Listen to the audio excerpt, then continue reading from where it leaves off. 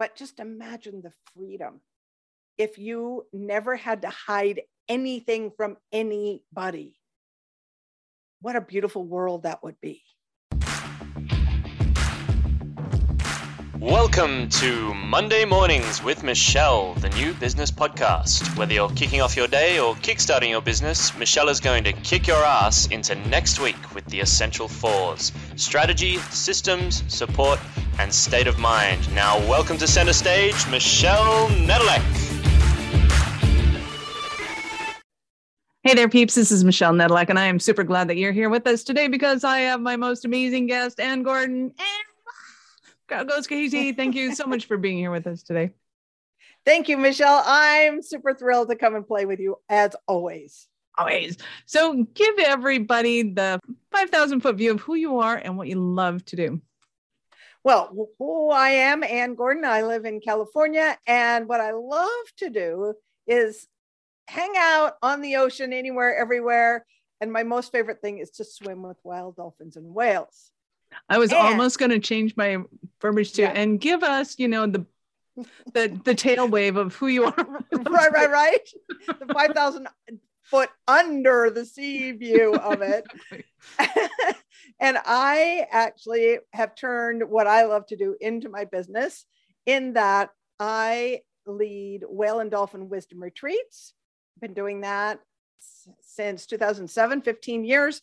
And I also have become a retreat success coach. I love to share what I have learned about how to lead, create, and fill profitable, powerful retreats with others so they can lead their own retreats. I love it. I love your stories that you have behind how you do what you do. So I'm like, oh my God, that was brilliant. Oh my God, that was brave. Oh my God. In perpetuity. So how did you get into, in particular, retreats with whale and dolphin themes and wisdom? Well, here comes a story. You know me, you're not going to have a conversation without a few stories in there. So I used to train animals for movies and television for over 20 years. And as I was doing that, I got hired on a film that was shooting in Panama.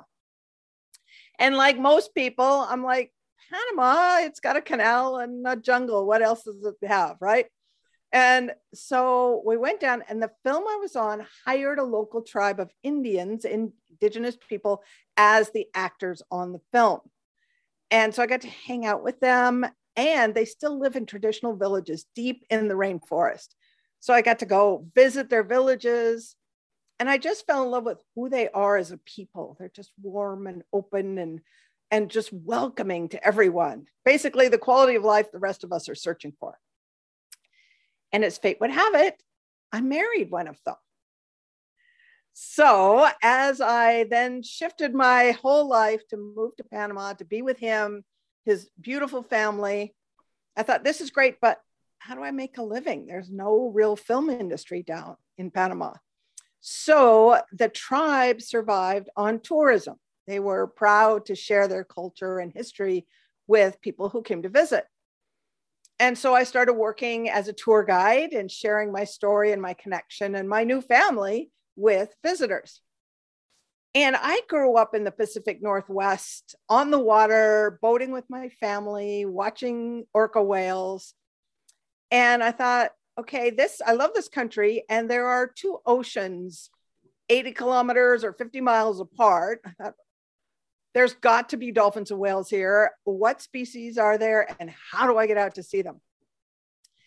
It actually took 2 years to find out that Panama is one of the only places in the world where there are humpback whales that come from both the northern and southern hemispheres to breed and give birth. So I thought, well, who's doing whale watching? Nobody. So I literally pioneered the whale watching industry in Panama, which was not easy because nobody knew we had whales. In fact, I tell the locals and they go, we have whales? Aren't they dangerous fish? It's like, we have whales and they're not dangerous and they're not fish. So, apparently it's had a little bit of education going in marketing. A little bit. Right?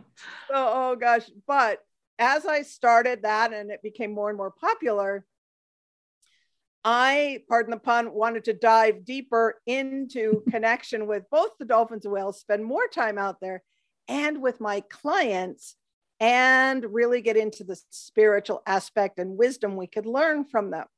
So that's when my whale and dolphin wisdom retreats were born, was out of, basically, I'm going to be really transparent here.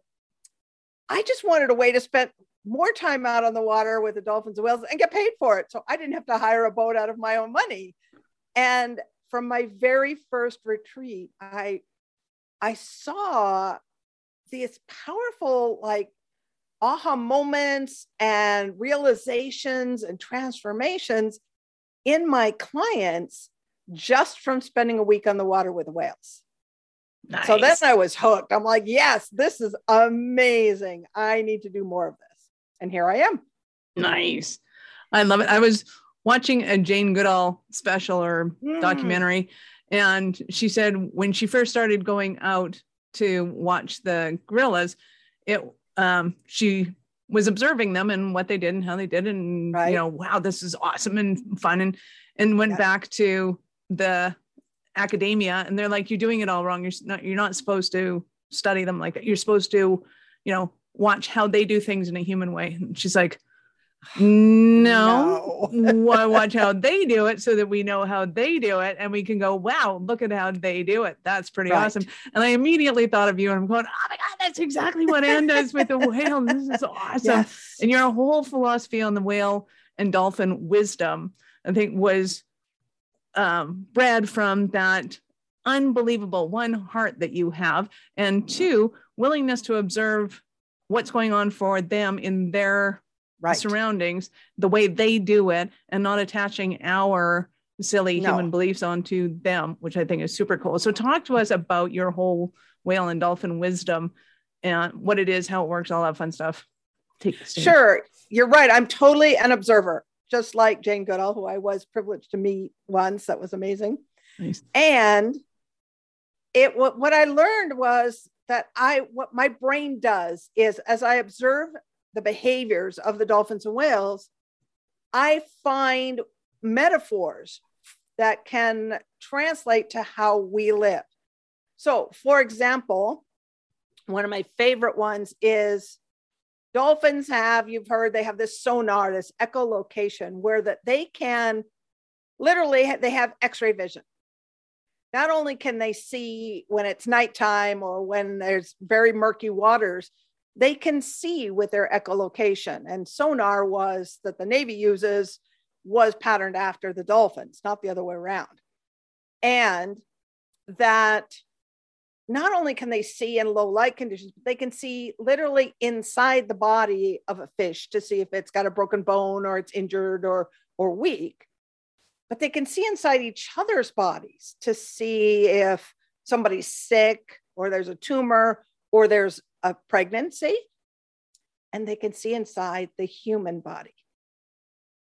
Now, what I've also observed is not only can they see the physical state of your body, they can see the emotional state.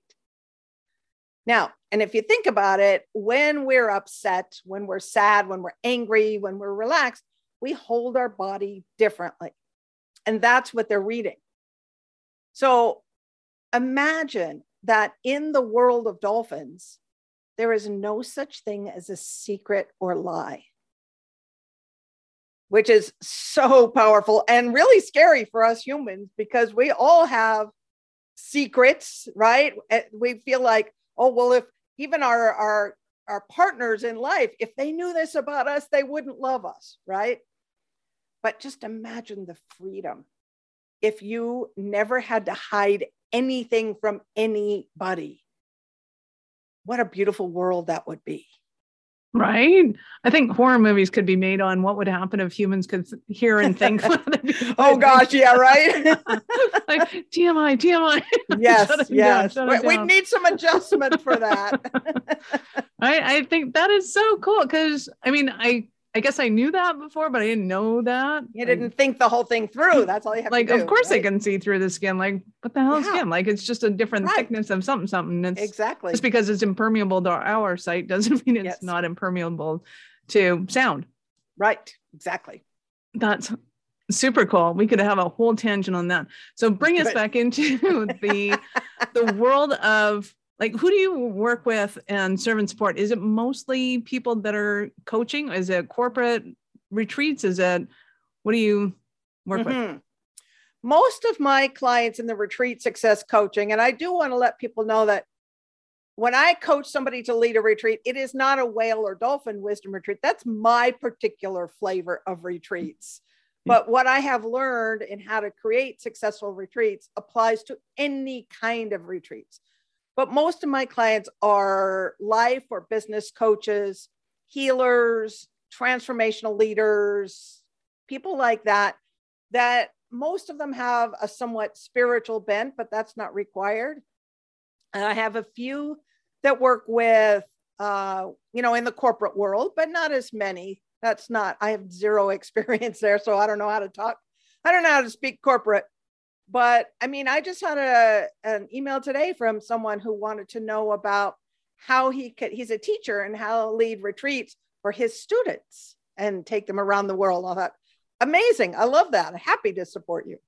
Nice. Well, and I can see it like completely in my mind's eye of how you could take a corporate retreat and take a leadership basis on this for you to, one, personally take them on a whale and dolphin retreat, because obviously the whale and dolphin wisdom is it's completely parallel in the corporate world and how that translates. So that is easy to me. And I can totally see how somebody in corporate would want to have a transformational retreat, unlike, hey, let's go to the mountains and figure out what our business plan is, which is same shit, different day, different environment. But to actually create some sort of transformation whereby your teams are actually communicating on a different level. They're actually getting along better. They're actually, motivated to create something bigger and better than all of them in the direction of the vision that the CEO has, which really, in essence, is the whole reason anybody has retreats, is it not? It totally is. It's all about building connection, building community. And the thing I love about retreats is that you don't have to have a ton of content prepared as the leader. In fact, you should never show a PowerPoint in a retreat. We see those all the time everywhere else. But on a retreat, it's about the experiences. So what I teach is that you pick your goal for your retreat. What is it that the big benefit that your people are going to take away? Maybe say it's abundance mastery or grief recovery or couples intimacy, whatever it is. And then everything you choose from there, down to the location, the venue, the activities, align perfectly with that goal. And that way it makes it really easy. And so the experiences and even the location will deliver the transformation without you having to do a lot of heavy dialoguing and conversations. And what I like to say is that a well-designed retreat will lead people to powerful breakthroughs without ever having to have a breakdown. Nice. Yes. Breakdowns aren't nearly as much fun as breakthroughs. Exactly. I mean, sometimes we need to get to the breakdown to get through to the breakthrough, but there's no need to have, this heavy, big session to get through it. It's just like, oh my gosh, we had this amazing experience and I get it now. Nice. I love that. And it really is kind of, to put it in terms that most people are familiar with, it's having those aha moments versus, oh my God, I hate my life. I don't want to be here anymore. Exactly. And it can be really subtle. Like you were saying, whale watching for corporate. I've long said that whales represent abundance. Mm-hmm. So if you're any wealth mastery type retreat, if you take them out whale watching, they may not understand how it aligns at the beginning, but on the boat, you can talk about how whales literally are the largest animals on earth, eating the smallest, and you never see a skinny whale. And that science has actually recently proven that when there are more whales in the ocean eating fish, there are more fish for the whales to eat, not less. So just the presence of whales, they literally create their own abundance. Nice. So you could just go on and on with Right. abundance, mastery, financial wealth teachings from there. Beautiful. I love that. So talk to me about the context of retreats versus workshops versus, like, does it have to be out in the mountains? Does it have to be out in the ocean? Does it have to be all that kind of fun stuff? Sure. Yeah. I see the word retreat used pretty loosely in the coaching industry. Some people call a retreat sitting in a conference room for 3 days. That's not what I consider a retreat. Or, you know, a 3-day event where it's the whole thing is to lead you to, you know, buy into a year-long mastermind. That's not a retreat either. To me, a retreat is a live experience with a destination. You go someplace else. It doesn't have to be to Bali or someplace really far remote, or it can. It can be to a mountain lodge an hour outside of town. And it doesn't have to be out in nature. There's some retreats that you could do in New York City, depending on who your audience is. It's all about your audience and the goal of your retreat. So, you know, if you're doing an Italian cooking retreat, obviously you're going to go to Italy. It's kind of a no-brainer. But if you're doing a women's empowerment retreat, maybe doing it in New York City, where they get pampered by a high-end, you know, makeup artist and, you know, wardrobe advisor and, you know, colorist, all of those things. So they start feeling better about who they are. That's the perfect environment. You're not going to find all of that on a tropical island somewhere, right? So it's all about aligning it and having more experiences than you actually have content. Nice. Is it possible to do a virtual retreat well? It is. But, and again, a virtual retreat is something that kind of came up out of the pandemic. And I led my first one in April of 2020. But what I did when I created my first virtual retreat was, how can I translate the experiences of a live retreat into the virtual format? So again, it's not me teaching the entire time. Mm-hmm. I include community building activities. You can bring in dance and meditation and prayer and chanting, and you could do cooking demonstrations. You could do art projects. There's all kinds of ways you can do this. And you can even bring in play. I do a really fun improv game on one of my virtual retreats to talk. I teach people how to lead virtual retreats in a virtual retreat. So they experience it and learn how at the same time. And we do this super fun game where I draw a piece of paper that has a couple words on it, and they get 1 minute to act out what it says. And it's all about how to be in retreat leadership. So maybe you are a narcissist. Maybe you are shy and fearful. Maybe you are insecure and ill-prepared, and you get 1 minute to act it out. And it is hysterical. And it also helps you start paying attention and becoming conscious to how you actually are in leadership, because we all have those tendencies to be a little shy, a little nervous, or narcissistic at times, right? So absolutely. Right? So when you do a virtual retreat, it's not just, again, PowerPoints the whole time. It's bringing in as many other experiences and activities as you can that, again, align with the goal. Nice. I love that. So even though some people might be doing, you know, sage grass and charms, you could, in theory, be doing a little bit of AC/DC and a little bit of some just, you know, whatever your flavor is and whatever the intention of the program is.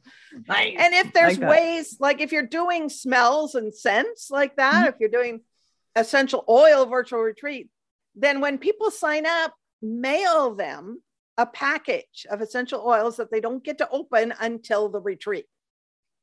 So, yeah, those are fun. We love our little gift boxes. Exactly. And being able to, and the cool part to me about the, I'm going to call them gift boxes just because I like calling them gift boxes because I like getting presents and yes, any excuse to present. Yep. the thing I like about those is that you're having a similar experience with other people in different places. And even if it's just as simple as, getting your little sign going, hey, come on the sign. Right. It has a sense of camaraderie about it, even though it's silly and simple and all that kind of fun stuff. So whatever that thing, even if it's a workbook, right? You still have that sense of, okay, we're in this together and let's go. I like that. Nice. Yep. Can you give us an example of one of your Cinderella stories?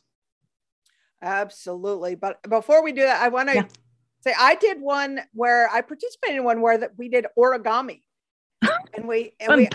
and it was hysterical. And some of us really got it and some of us really didn't get it. And the retreat leader did not get it at all. And she brought it. And so it was fun to watch everybody go through this together. It was very bonding.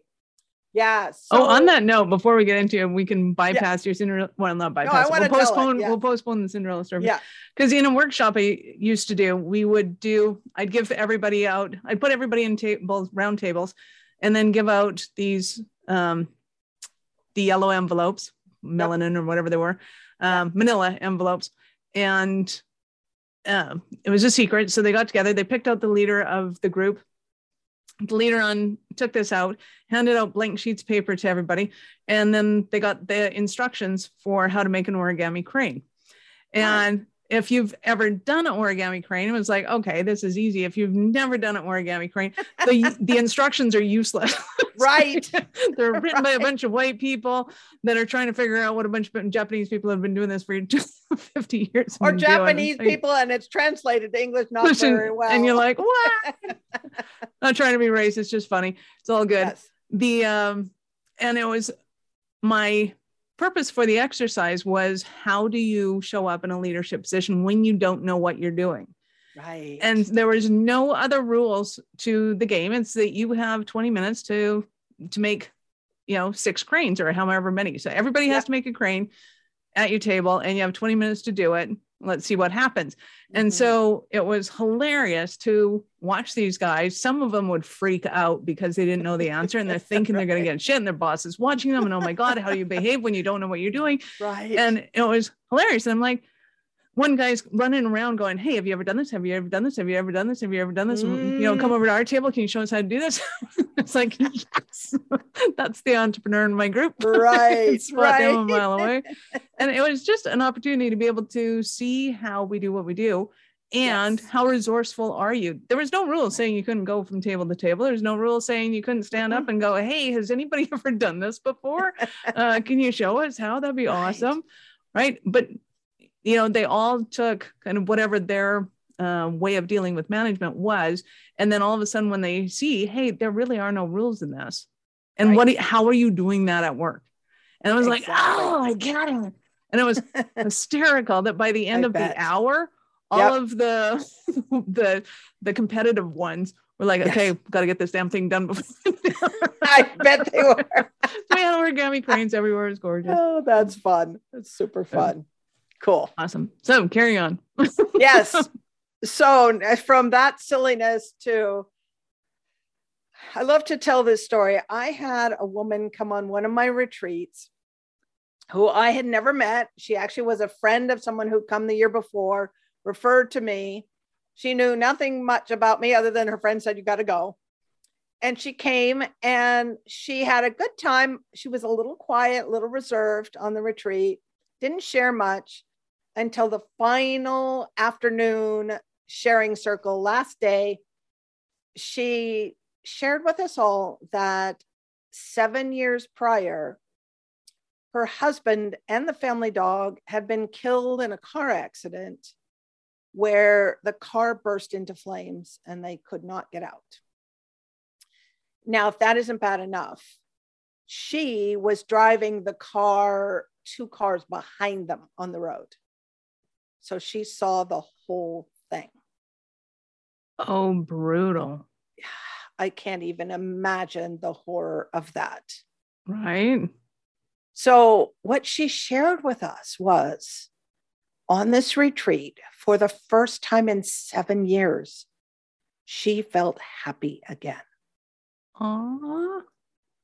That is the power of retreats. Nice. Yeah. And now she Yeah. comes on at least one, sometimes two retreats of mine a year. And now she's a dear friend. Oh, that is awesome. That is heartbreaking on one end of the course. scale. Absolutely. Rejuvenating on the other. It's like, Yahoo, this is awesome. Right. And I love that this thing called a retreat has the potential to be able to create that much That opportunity kind and of space and impact. Yeah. Because you wouldn't have got that at a workshop. You wouldn't have got that at a meeting. You wouldn't have got that at a, planning session. Right. And there was no breakdown. She didn't have to go relive the whole horrible event. She didn't have to rehash it and figure out what she felt about it. We just played with whales all week. Nice. And then she shared that. I mean, that's why I love retreats so much, is the powerful impact, the life-changing impact you can have by just sharing magical experiences together. Nice. That is awesome. So what are the stumbling blocks that somebody might be having right now? And they're thinking, oh my God, Anne, I need you so badly right now. There's two things that I see a lot of people struggle with. One is just the overwhelm. It's like, how the heck? There's so many moving parts. There's the location and the venue and the experiences and the meals and the transport, and all of that stuff. That's one. And so I have a complete retreat success system that breaks it down. We start with your vision and goal, and then we start creating. So everything's aligned. And then we move through it one piece at a time. And then the other thing that scares a lot of people is the fear of not being able to fill it. Yeah. And, right. How much do I have to pay for this? And what if nobody shows and I'm having a really good time with my whales going? Okay. So, exactly. Dude, you're full of abundance, Phil Mayer. Yeah. Right. So here's a mistake that most people make, is not giving themselves enough time to fill the retreat. And so what you want to do is, I teach you should give yourself 9 to 12 months to fill a retreat. Well, and if you think about it, and that's a week-long retreat, if you think about it, depending on who your audience is, people need time to plan. And if they're working a regular job, sometimes they need to schedule their vacation a year in advance. Or schedule family care or pet care or elder care, whatever they have to organize in their life. And maybe they need time to plan for the money and earn the money, and save the money for the retreat and, all the expenses. Because the retreat is not a $97 offer, it's a more expensive offer. And so you really have to give yourself time so that people can easily say yes. And you will get people saying yes right away, and you may get people saying yes the week before, but that's unlikely. I know there's actually someone that you and I know that I won't name right now, but she is a very well-known, very successful, multi-million-dollar coach who's holding a mastermind retreat in Europe next month. And she only started inviting people 2 months ago. Whoa. And she is now struggling to fill it because she didn't give herself enough time. Because as soon as I saw that, I thought, well, hopefully she's, influential enough she can do it. And now I just saw an email go through going, well, we're opening it up to anybody now. It's like, okay. Yeah, when you go backwards on those, it's not a good sign. Although some people might be able to get real cheap now. Right. Them. Well, and it's funny because even in corporate retreats, a lot of business owners I have seen, or C-level executives, think that, okay, we're going to go on this retreat in 3 months. And it's like, okay, but dude, you got to remember their family is going to be totally jealous that they're getting to go on this. So they need to organize their holiday so that there's no jealousy factor in there. They have to have people that are competent and capable of replacing them for a week while they're gone. They have and there's certain tasks and projects they're working on. They got to make sure that if the deadline falls on that day, that they either move it up so it's done before they leave, or move it back so there's no stress. They don't have half their brain is focused on this other problem at work when they're trying to think about whales and dolphins and or AC/DC, whatever you got going on. Right. Whatever the theme and activities are, exactly. You want them full. That's the thing about a retreat. You want them fully present. On some of my retreats, we're completely off the grid. We don't even have cell signal or internet, which is so much fun for people to see. How do you live? I know. In this day and age, how do you do that? You just evaporate when there's no cellular energy holding you together? Don't. That's awesome. So I know our listeners are going to want more from you. How did they start their journey with you? All right. Well, I have a free gift for everybody, which is a Create Your Dream Retreat planning guide. And you can just get that at createdreamretreats.com. And I'm sure in the show notes, you'll have the link as well. And this is the place to start in the create phase. And it will take you through finding your vision and then all the details you need to think about to start planning your retreat. I love it. Even my cat's going, wow. It's awesome. We'll do a cat retreat. There you go. Awesome. So, Anne, I have to ask you, at what point in life did you know that you were special, kind of crazy enough to think that you could become an entrepreneur? You know what? Here's the thing. This is a good story.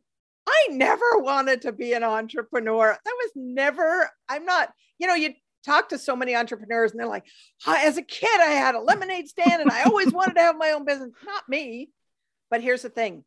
Almost everything I wanted to do, nobody else was doing. So starting back when I started training animals to go out to schools and do educational outreach programs to teach a respect for wildlife. I lived in the Seattle area. Nobody was doing it. So I couldn't work for anybody. So I had to start that. Then I switched to training animals for film in the Pacific Northwest. Nobody was doing it. So I had to start my own.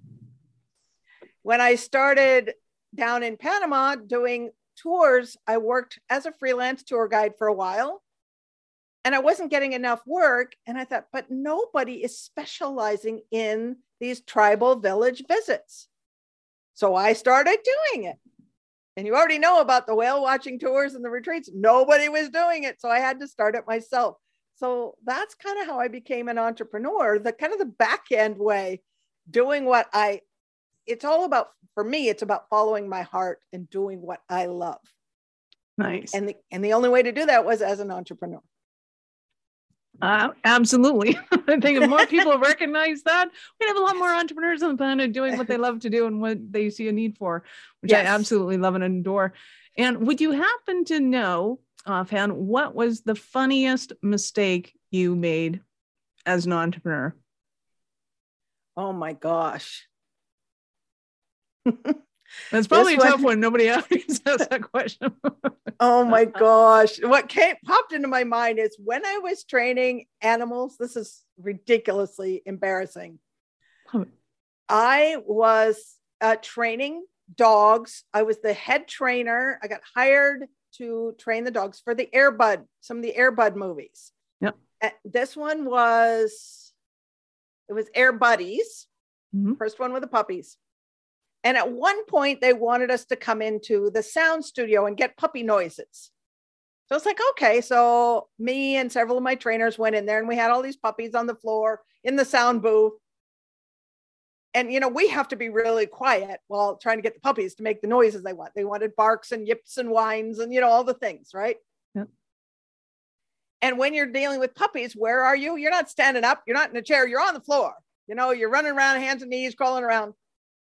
And at one point it was totally silent and I was bending over to get a puppy, let out the biggest fart possible. Sound room. Hey, did you pick that up? Yeah. Oh my God. My other trainers all cracked up laughing and I was beat red. I'm getting red thinking about it now. And the sound engineers were behind in their little room. They're like, oh God. And they're laughing. But of course, I guarantee you they used it somewhere. I was going to say, did it make it in the movie? Because I'm pretty sure everybody on the planet's blamed their dog for. I I'm sure they used it somewhere, sold it to somebody, because the room was silent when it happened. And it was like, oh, crap. Oh, that's awesome. Oh, man. Well, so far you win the award for best story. That's awesome. That's the most embarrassing, funny moment ever. Well, and to me, that's just kind of entrepreneurialhood is you just go, did I do that? Yeah, that was you. What are you going to do? Okay. It's like the whole world there's heard it. And the poor guys who heard it in their earphones, right? Their headphones.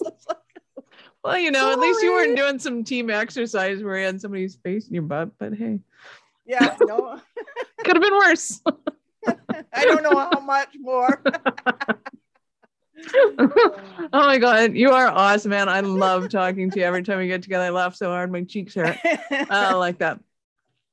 So thank you again so much for your time. I appreciate it. Any last words for our peeps? I just, if I'm just going to not even think about retreats right here, I'm just going to say, follow your heart. If you're feeling called to do something, if you're having the idea, it can be done. I mean, as you've heard my story, going everywhere from marrying a man in the jungles of Panama and moving my career down there to shifting gears to starting pioneering a whale watching industry in a country who'd never even thought about whale watching. But you know what? I have zero regrets. A lot of adventures. It wasn't always easy. There was a lot of hardship, but so worth it. So just follow your heart and live your passion. Beautiful. Awesome. Thanks, Anne. You're welcome. Peeps, this is Michelle Nedelec. Thank you for being here with us today. Be sure to subscribe to the show. And if you're looking to scale and automate your business, reach out to me at michelle@awarenessstrategies.com or connect with me on LinkedIn or Facebook. I'd love to hear from you. Thank you for listening to our show. I'm all about being a resource center for entrepreneurs to give them the information and the support that they need to make it in business. As such, the notes for this show can be found at our website at awarenessstrategies.com/blog. Be sure to subscribe, give us a rating. I like 5 stars personally, and share with your friends.